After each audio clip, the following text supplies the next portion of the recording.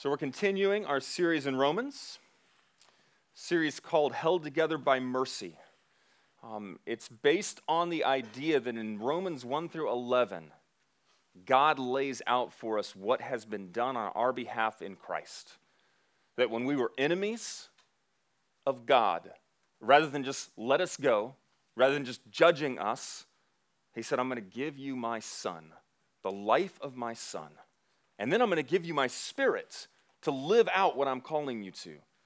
And then chapter 12 begins, therefore, by the mercies of God. Since he did that, this is now what I'm calling you to. And starting in chapter 12 and going all the way to the end, it's all about relationships. What God calls us to in a relationship to one another is the body of Christ, to those outside the body of Christ.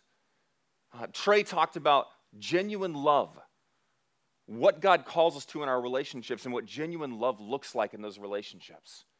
Today, the government. What is our relationship to the government? Very appropriate for the July 4th weekend, and not planned that way. It just, as we laid this series out, it fell on July 4th. Call it divine providence. Today we talk about our relationship to the government. Would you pray with me? Gracious Father, we all bring our own baggage as we think about the government. Some positive, some negative, some patriotic, all kinds of things that we bring with us, Lord. My prayer this morning is that no matter what our background is, our grievances, our joys, that first and foremost, we would see what you call us to. And that we would adjust our attitudes, our lives, our responses to the government based upon your word. So Lord, teach us this morning and help us be transformed more into the image of Christ. In his name we ask it. Amen. So before we get started, I want to share why it can be difficult at times to maybe want to follow the government. Here are some laws. In Ohio, it is illegal to get a fish drunk. It's also illegal to catch mice without a hunting license. In Mexico, idiots may not vote. In New York, New Yorkers cannot dissolve a marriage for irreconcilable differences unless they both agree to it. Just let that sink in for a minute. In Utah, it is illegal to detonate a nuclear weapon. Now, here's someone driving. Okay? In Oklahoma, it is against the law to read a comic book while operating a motor vehicle. While in Oregon, drivers must yield to pedestrians that are standing on the sidewalk. I don't know about anywhere else. In Tennessee, driving is not to be done while asleep. It's a law. All right, forgive me for this one.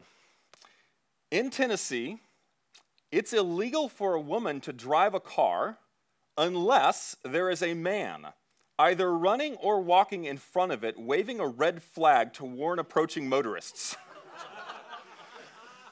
That is an actual law. There's reasons sometimes that it's a challenge to maybe want to do what the government tells us to do.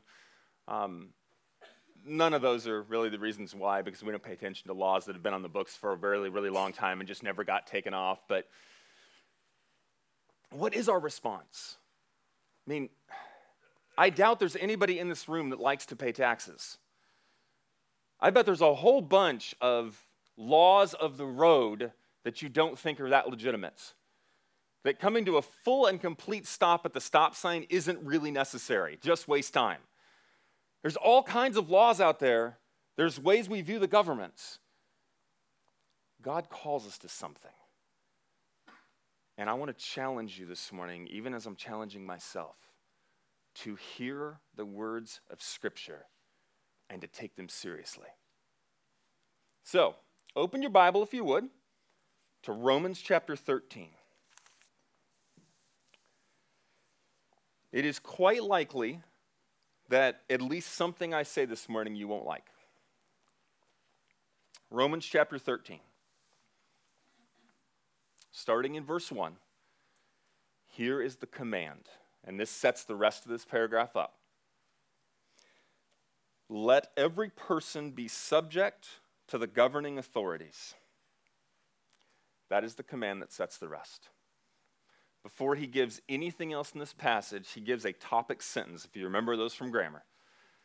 Every person, if you're a person and you're part of every, this applies to you. Every person is to be subject to the governing authorities. Now, you have a number of governing authorities in your life. Paul here is speaking primarily of the emperor down, from the emperor down to the governors and everybody in between. But that governing structure, he says, you're to be subject to it. And to describe this word subject, I want you to see what Paul has in mind with the term. Right? Because it's a bigger term than obey. Right? It carries that idea to it, but there's something more to it. Would you bring that up, Tom? I'm bringing up something to stand my prop on so you can all see it. When Paul says subject, thank you, he is speaking about a particular kind of order that you are to take your place within the ordered structure and act in the way that particular, wherever you are in the structure, is supposed to act. Right? So what it looks like is this. Right? We've got these colored cups up here that all neatly fit together. They also neatly stack as long as you stack them in the correct order. But the moment you start to stack one in a different order, then it kind of does this, and then you kind of get this, and then it will just, now it covers that one up, and then this one covers, and all of a sudden it messes up the entire structure. Right? They are set up to be stacked in a certain way. And when you do stack them in the right way, this is what happens. You get this very nice, tall tower that you really cannot have unless you stack them the way they were meant to be stacked. This is what Paul's referring to. There's a governmental structure, and there's something that rests on that, and there's something that rests on that, and then somewhere along the line, you rest as a citizen. And when the citizen gets out of whack and starts trying to take over somewhere down here, it messes up the entire system, and things fall apart, and you can't stack it the way it was meant to be stacked. Paul's idea of government in this passage is there's a structure, an order that God has set up. And he says you are to put yourself in the right place. Wherever that strata is, wherever that placement is supposed to be, that's where you are meant to be. And to respond accordingly. Don't take the power of the thing underneath you or the thing that's above you. Take your place. Right? That would mean that the government is meant to run the civic part of our world. It's meant to give us the laws. And when the laws are there, we're supposed to follow, and that's our role. Right? Our role is to say, okay, well, I'm not supposed to do this because that's the law. Okay, I'm not going to do that because the authority structure, and I'm here and it's here, has said don't do that. So I'm falling into place, falling into my order, my structure. That's what he means by be subject to the governing authorities. Why? Why do you say this? Especially in America, there's got to be some people out there asking the question. Because we're very much a country of rights, of what we get. Of how you messed me up, so I'm coming after you. You can't do that's not fair. These are my rights. And especially that corrupt political system coming out of Washington, D.C. It's awful and horrible. Why should we have to follow that? The rest of this passage almost is the why. He didn't spend much time on the what. Be subject to the governing authorities. Here's why. All right, and he gives a whole bunch of reasons why. I'm going to go ahead and clean this up so it's not just sitting up here the entire time as I'm trying to give the rest of the sermon. If I can do it correctly. Oh, I messed it up. See, that's what happens when you mess it up. They don't stack. Tom, would you mind pulling that back? Thank you. All right, 3 reasons why we are supposed to do this. Number 1, back in your text, for there is no authority except from God, and those that exist have been instituted by God. There is no authority except by God. Right? Philosophically, just think about this for a moment. God is the only sovereign power in the universe, truly sovereign. He is the only ultimate force that cannot be stopped. If there is any other power in the universe, it can only exist because he instituted or allows it, because he is the ultimate power. All power has origin in God. And in this case, it's not just power, but that word authority carries the whole idea of system. Even the systems. Like, think back to Genesis, when everything is dark and has no form. The only reason there is order in the universe is because God put it there. All of Genesis 1 is set up that way, that there is no form and there's nothing filling it, and Genesis 1 gives it form and structure and fills it up. The governmental systems even have their origin going back to God. Paul says the first reason that you are to subject yourself to this particular system is because all power, all these governmental systems, they all have a connection to God. They all go back to him in some way. Do you remember Jesus standing before Pilate? And Pilate says, "You're not going to answer me? Don't you know I have the authority to give you life or not?" And Jesus says, "You'd have no authority if it wasn't given to you from above." That's Pilate. I mean, he could do whatever he wants to in that case. No, Jesus says, the only authority you have is because you got it from above. That is a Roman non-believer that has that authority. Because all authority and all systems have their origin in God. Right? Number 2, keep going. Therefore, whoever resists the authorities resists what God has appointed, and those who resist will incur judgment. Number 2, judgment. Because God is meting out judgment on those who resist the authorities that he has put in place. You will receive the judgment of God for resisting the authorities. We see this throughout Scripture, both starting with Israel, such as in Samuel, where Israel is being used by God to bring judgment on the Amalekites.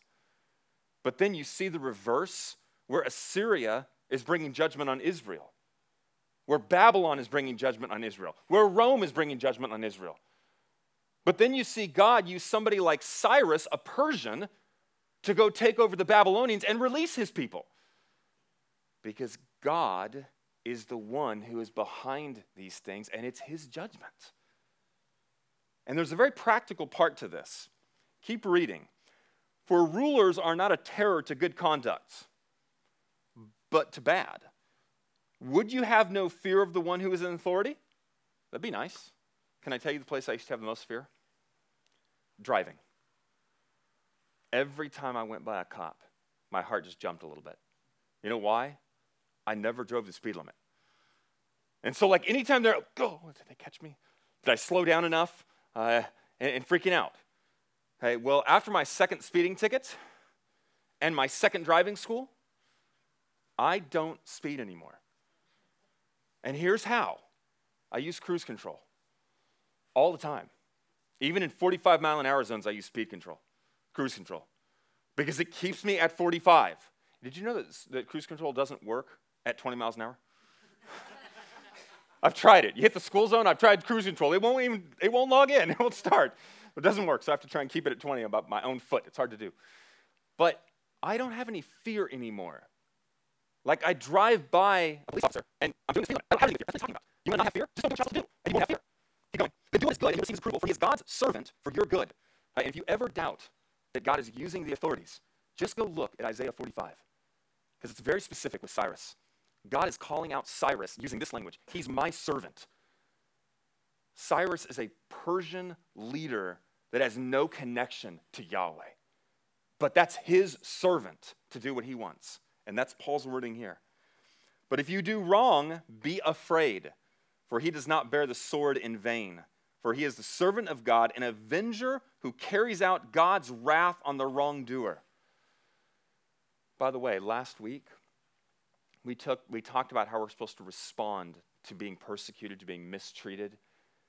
And the response when we are mistreated is to bless the people that are mistreating us and to trust them to God, to give them over to God's wrath. All the same language from that passage is in this passage. In that passage it says, don't give evil for evil. Here it says, don't do evil. Same word. There it says, give them to the wrath of God. Here it is, carries out God's wrath. Part of last week's, the reason you trust it and the way that God works his wrath out is actually lawfully. Part of the way, and there's a good example, we have a lawyer in our midst right now. Right? That particular lawyer may stand up for somebody else and end up getting the help that that person needs. God uses that person and the law in order to stop the mistreatment, potentially bring the wrath of God down on that person, but it's not you doing it. You're praying for that person and trusting God to take care of all the mess. That's part of what this passage is. It's where the connection is in Paul's mind. This isn't just a random thing. Keep going. Verse 5, therefore one must be in subjection not only to avoid God's wrath, but also for the sake of conscience. So, 2 reasons, and then I'll get to the third one. Why should we be in subjection to the authorities? Number 1, the authorities come from God. Number 2, God deals out his wrath through the authorities. And number 3, for the sake of conscience. There is a moral aspect to what we do with the law. And this is very, very significant because I don't think a lot of people think in this way. Right? Obeying the authorities is not like the rules of a game. Right? In football, if I go off sides, there's a penalty. But it's not moral. I broke the rule of a game. If I double dribble in basketball, yeah, I broke a rule, but there's nothing moral in that. However, when you speed, that is a moral offense. You're not just breaking the laws of our country, our state. No, you are resisting God because God has instituted these things. This is where Paul gets with for conscience sake. It's a moral thing. When you decide not to pay your taxes, to cheat on your taxes, that is a moral offense. It's not just breaking a law. It's a moral offense because God has instituted the authorities. Right? Think of it like this. When I was younger, a friend and I broke this little figurine that his mom had. It was a little glass figurine of a hummingbird. And she had told us to stay out of this room where she had some collections of things, and we didn't listen. And we came in, and we were goofing around, and we broke this thing, and it fell to the ground. I mean, it broke into a number of pieces. It wasn't like we could just put a little piece back on. It broke into a number of pieces. And we're waiting for her to come home, and we are thinking through all the ways we can get out of this. You know, the cat did it, except they don't have a cat. We're in California. It was an earthquake. On this house only, no other earthquakes. It's right here, and it knocked it over. We didn't figure that would work either. We could not come up with an excuse. And when she got home, we were just waiting for the escalating voice, for the yelling and the screaming and the grounding and everything else. And she comes in, and she sees it, and she starts crying. We were not ready for that. I mean, most men aren't ready for women to cry, but this, it was like, what? She picks up the pieces and just walks into the other room without saying anything. My friend and I are just going, oh man, what have we done? What is going on? And later on, she told us, this was the last thing that her sister had made for her before she died. This was not just breaking a rule for her. There was something so much deeper involved. For us, it was, yeah, you want us not to be in, oh, we broke one, you got like 100 more. I mean, what's the big deal? It was much deeper than just breaking something. Right? When we break the laws of the land, there is a moral side to it. It's not my words, it's his. Because God instituted the governments. God is the one who, it's his wrath when we break it. So there's a moral dimension to our law-abidingness. It's not really a word, but it sounded right at the time. Right? 3 reasons why. Right? God institutes power and systems. God judges. and it's a moral element. It's a moral imperative because God is behind it. Right? So, he then gives a specific application to this.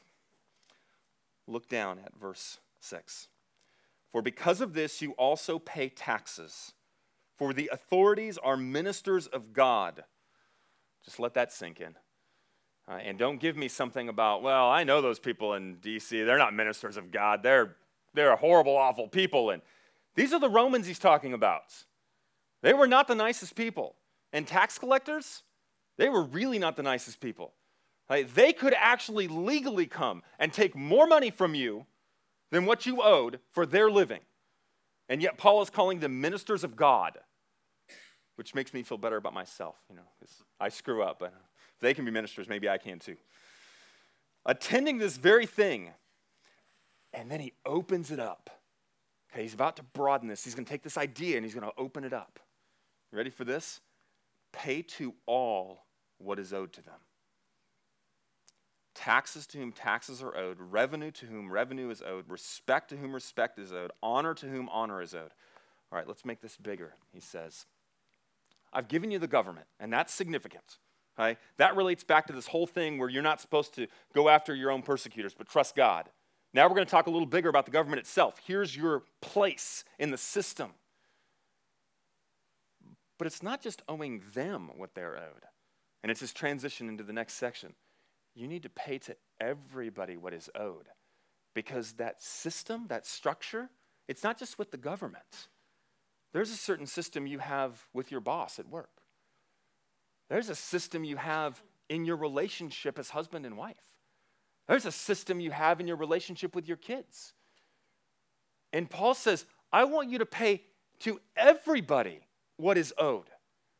You have a boss who has hired you and is paying you and is supposed to be over you. Respect that boss or quit. Because that's the moral Christian thing to do. Give respect. Husband and wife, Ephesians 5, where you have wives submit to your husbands, husbands love your wives, the word submit is not in that passage in the verb. Right? It's the verse before it. And the verse before it says, be subject to one another. Then it says, now you guys treat each other a certain way. Right? You are supposed to treat one another a certain way. And Paul says, what you owe them, you need to treat them. Right?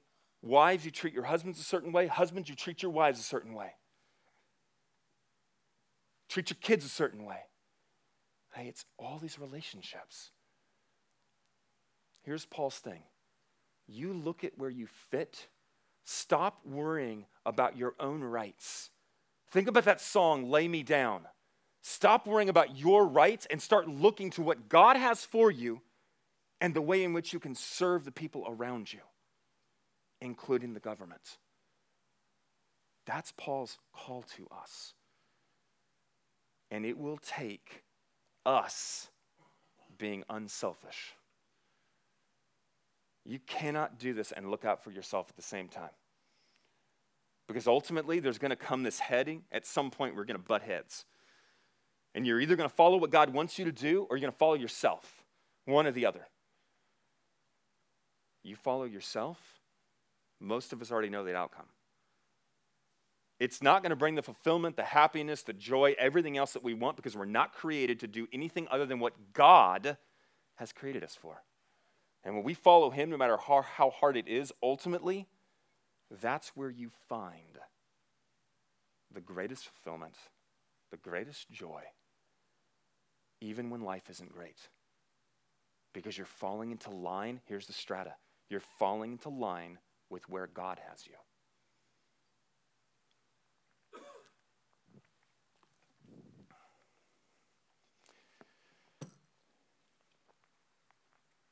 I want to answer two questions before we end. I want to take all this and get to two very legitimate questions. Number one, what about bad governments? I mean, honestly, are you telling me that God established Hitler? I mean, that's a reasonable question, right? As we look across, I mean, ISIS, are you trying to tell me that these authority and these structures, that God is behind all of this? Let me answer the question in this way. Sometime when you've got a little free time, go read the book of Habakkuk. It's only 3 chapters long. Right? In Habakkuk chapter 1, this is what the prophet is doing. God, your people are so sinful and messed up. Why are you not doing something about it? You need to bring judgment on your people because they are disobeying your rules, your covenant. And God comes back and answers, says, I'm going to. In fact, I'm about to. I'm going to bring the Chaldeans to judge your people. And Habakkuk comes back and goes, you can't do that. They're worse than we are. I mean, they are terrible people. And God even describes them in language that is terrible. These are awful people. How in the world are you going to use them to judge us? And God comes back and says, I'm going to do whatever I want to do. I'm going to judge them too. But I'm going to use them right now to judge you. And then I'm going to judge them. Here's what I will tell you. Every single authority structure has some connection to God. He's either created it, he is allowing it, and he can use it. It doesn't mean it's not going to get judged. It doesn't mean that it's perfect. All right? Think of it like this. Here's a fun little picture to put in your mind of governments. I was over at La Madeleine, and it was about 10:30 in the morning, and there wasn't a whole lot of people. And if you've ever been to La Madeleine over on 121, it's huge. There's like 4 rooms filled with places to sit. And I'm sitting over there. It's very quiet. And I'm so focused on what I'm doing that I don't notice that somebody walks in, and they go, can I move your backpack? Sure, I guess. The reason they need to move it is because there's this big table behind me. Like you couldn't even get to it without moving my stuff out of the way. Now remember, there's 4 open rooms, right? But they wanted this table behind me. And it was 2 adults and 10 kids. Thinking, why do you have to sit right here? But as they're sitting there and they're doing their stuff and the kids are kind of having fun and they're playing around and doing stuff. And well, at one point, one of the adults says to one of the slightly older kids, and I would guess based on my daughter's age, maybe 9, something like that, said, would you go grab some bread? Because if you go to La Madeleine, you can get free bread and like jellies and things. Would you go get some bread and bring it back while we're waiting for our food? So this kid goes, gets a plate, brings it back, sets the plate on the table. And then I hear, don't do that. And I kind of look back, and one of the kids has thrown bread at another kid. And then another kid starts throwing, and then you hear Brad, stop that! And it's kind of in hand. Same kid who got the bread. The mom says, you do not get any bread now. You shouldn't be doing that. Don't be throwing and starting that things with all these kids around you. The same kid that the mom used to bring to the table the bread, once that kid messed up, became the object of the judgment of the mom and then didn't get any of the very bread he actually brought to the table. That's the way God uses governments, even bad ones. Now, don't ask me specifically, what's God doing with ISIS? I don't know. Will they be judged? Yes, they will be judged. But that doesn't mean that God can't use them in some way. If God can use the Chaldeans and the Persians and the Romans and the Babylonians and the Assyrians and us, he can use anybody. All right, but what about bad decisions? You got bad governments. What about just bad decisions? What about bad laws? What do we do with those? Are we supposed to just blindly follow no matter what is said? All right, think this way with me. This is July 4th. July 3rd, we were at Kaboom Town, watching the fireworks, listening to patriotic music. Lots of it. Because if you're listening to Jack FM while it's going on, I mean, it's just patriotic song after patriotic song. Except for the very last one. And I cannot find this song, and I went to Jack FM to try and find what it was, and they wouldn't show it on there. But I swear, this is what it was saying, and it was the finale of Kaboom Town. The chorus was, "He's risen, lives forever." I swear that's what it was saying, over and over again. And I mean, it was beautiful. These things are going off in the sky for the finale, and you're hearing, "He's risen, lives forever." And I'm like, This can't be happening. Now, it is Texas. It might be happening. But I still can't find the song. I have no idea what this was. But we're watching this thing, and I can tell you inside, as I'm listening to the patriotic music, I am very proud to be American. I do love this country. It is a great place to live. Do we have problems in our government? Yes. Do we still have a great government? Yes. Would you like some of the alternatives? Just go throughout the world. Not to say that it's perfect. It's not. Not to say that bad decisions aren't made. They are. But this is a great country and a good government that still makes bad decisions sometimes. What do you do when they make bad decisions? Okay? I'm going to give you two things. One is biblical. Acts chapter 5. When the Sanhedrin tells the apostles, you cannot preach the gospel, the apostles preach the gospel anyway. And they very specifically say, we cannot obey man, we must obey God. When the decision the government makes is a moral decision, if the government comes along and says, you can no longer pray, you need to pray anyway. When the government goes directly against God, you follow God, not the government. Now, don't use that excuse to not fully stop at stop signs. Okay? That's not a moral thing. God is not against that. I promise. But there could be moral things that God would be against. Right? But, number two, the way in which they respond is the way that you need to respond. It's the way I need to respond. Here's what they don't do. They don't stand up and start calling the Sanhedrin a bunch of bad names and be total jerks and put up their fists and start fighting them they don't do that. They go to jail. They accept the consequences of following God instead of the government. You must be willing to do that. You must be willing to accept the consequences in a civic way that still recognizes the structure, in a way that still honors God, willing to accept the consequences. Right? Now, all of this, and I'm going to say very little about it. Right? There was a Supreme Court decision that was made dealing with same-sex marriage. And there can't be too many people in this room that haven't at least had this cross their mind as we're up here talking about the government and bad decisions and things like that, and whether, I don't know where you stand. I'm going to tell you where ACNA stands, which is our province. ACNA has come out with a letter, and it says on one side, ACNA will not do same-sex marriages. Biblically, they cannot justify it. Right? What they will say is that in Genesis, God created man and woman to be in holy matrimony together. That was his design. Right? On the other side, they will say, we need compassion for those who desire this. We cannot reject them or hate them. We cannot judge them. We cannot tell them you're not welcome in our churches.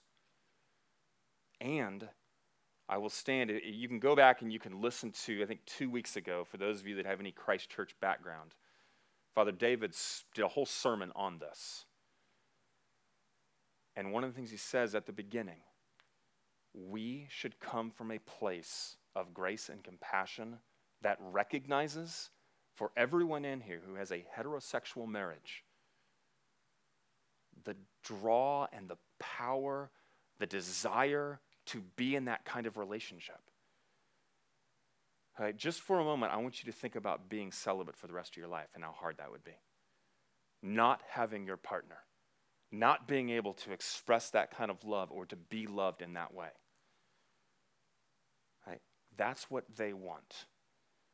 We need to be able to recognize what it means to them and to have compassion on that. And at the same time, being willing to say, as a believer in Christ, I cannot in good conscience do the wedding itself. I can't perform that. Right? And that's where ACNA stands. It's where we stand as a church. It's not a primary issue. I don't think it's going to be now. We'll see later on. Remember that whole you might have to go to jail or something else? I mean, maybe it'll be 10 years from now, and they'll say that all pastors have to do these weddings, and we will have to say we can't. And I don't know what that means. You know, do we lose our non-tax status? Do we have to go to jail? We'll come to that when it gets there. But here's what you need to know. Christians in the beginning were on the margins of society. They are being pushed to the margins of society now.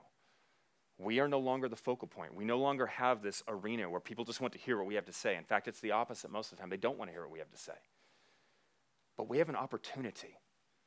Because here's the thing I want to say about those that I pay attention to and read and follow and everything else. The response to this Supreme Court decision has been civil and compassionate and thoughtful. Not by everybody. There are plenty of people out there that are like up in arms, just we're going to fight this now, dare you, no. But there are also people that are giving a response that is different from what our culture expects from the church. That's the side I want to be on. We don't need to be jerks. We don't need to be thoughtless and heartless. We need to be people who are compassionate, grace-filled, and who also understand what Scripture teaches and hold to it in that way.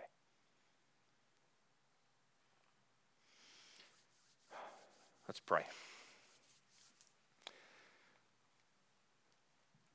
Lord, thank you for your sovereignty. May we trust it always. May we in compassion and grace and mercy follow after you wholeheartedly, loving people like Jesus did. Jesus loved the adulterer and the prostitute and the tax collector. He ate with them. He dined with them. He even stuck up for them.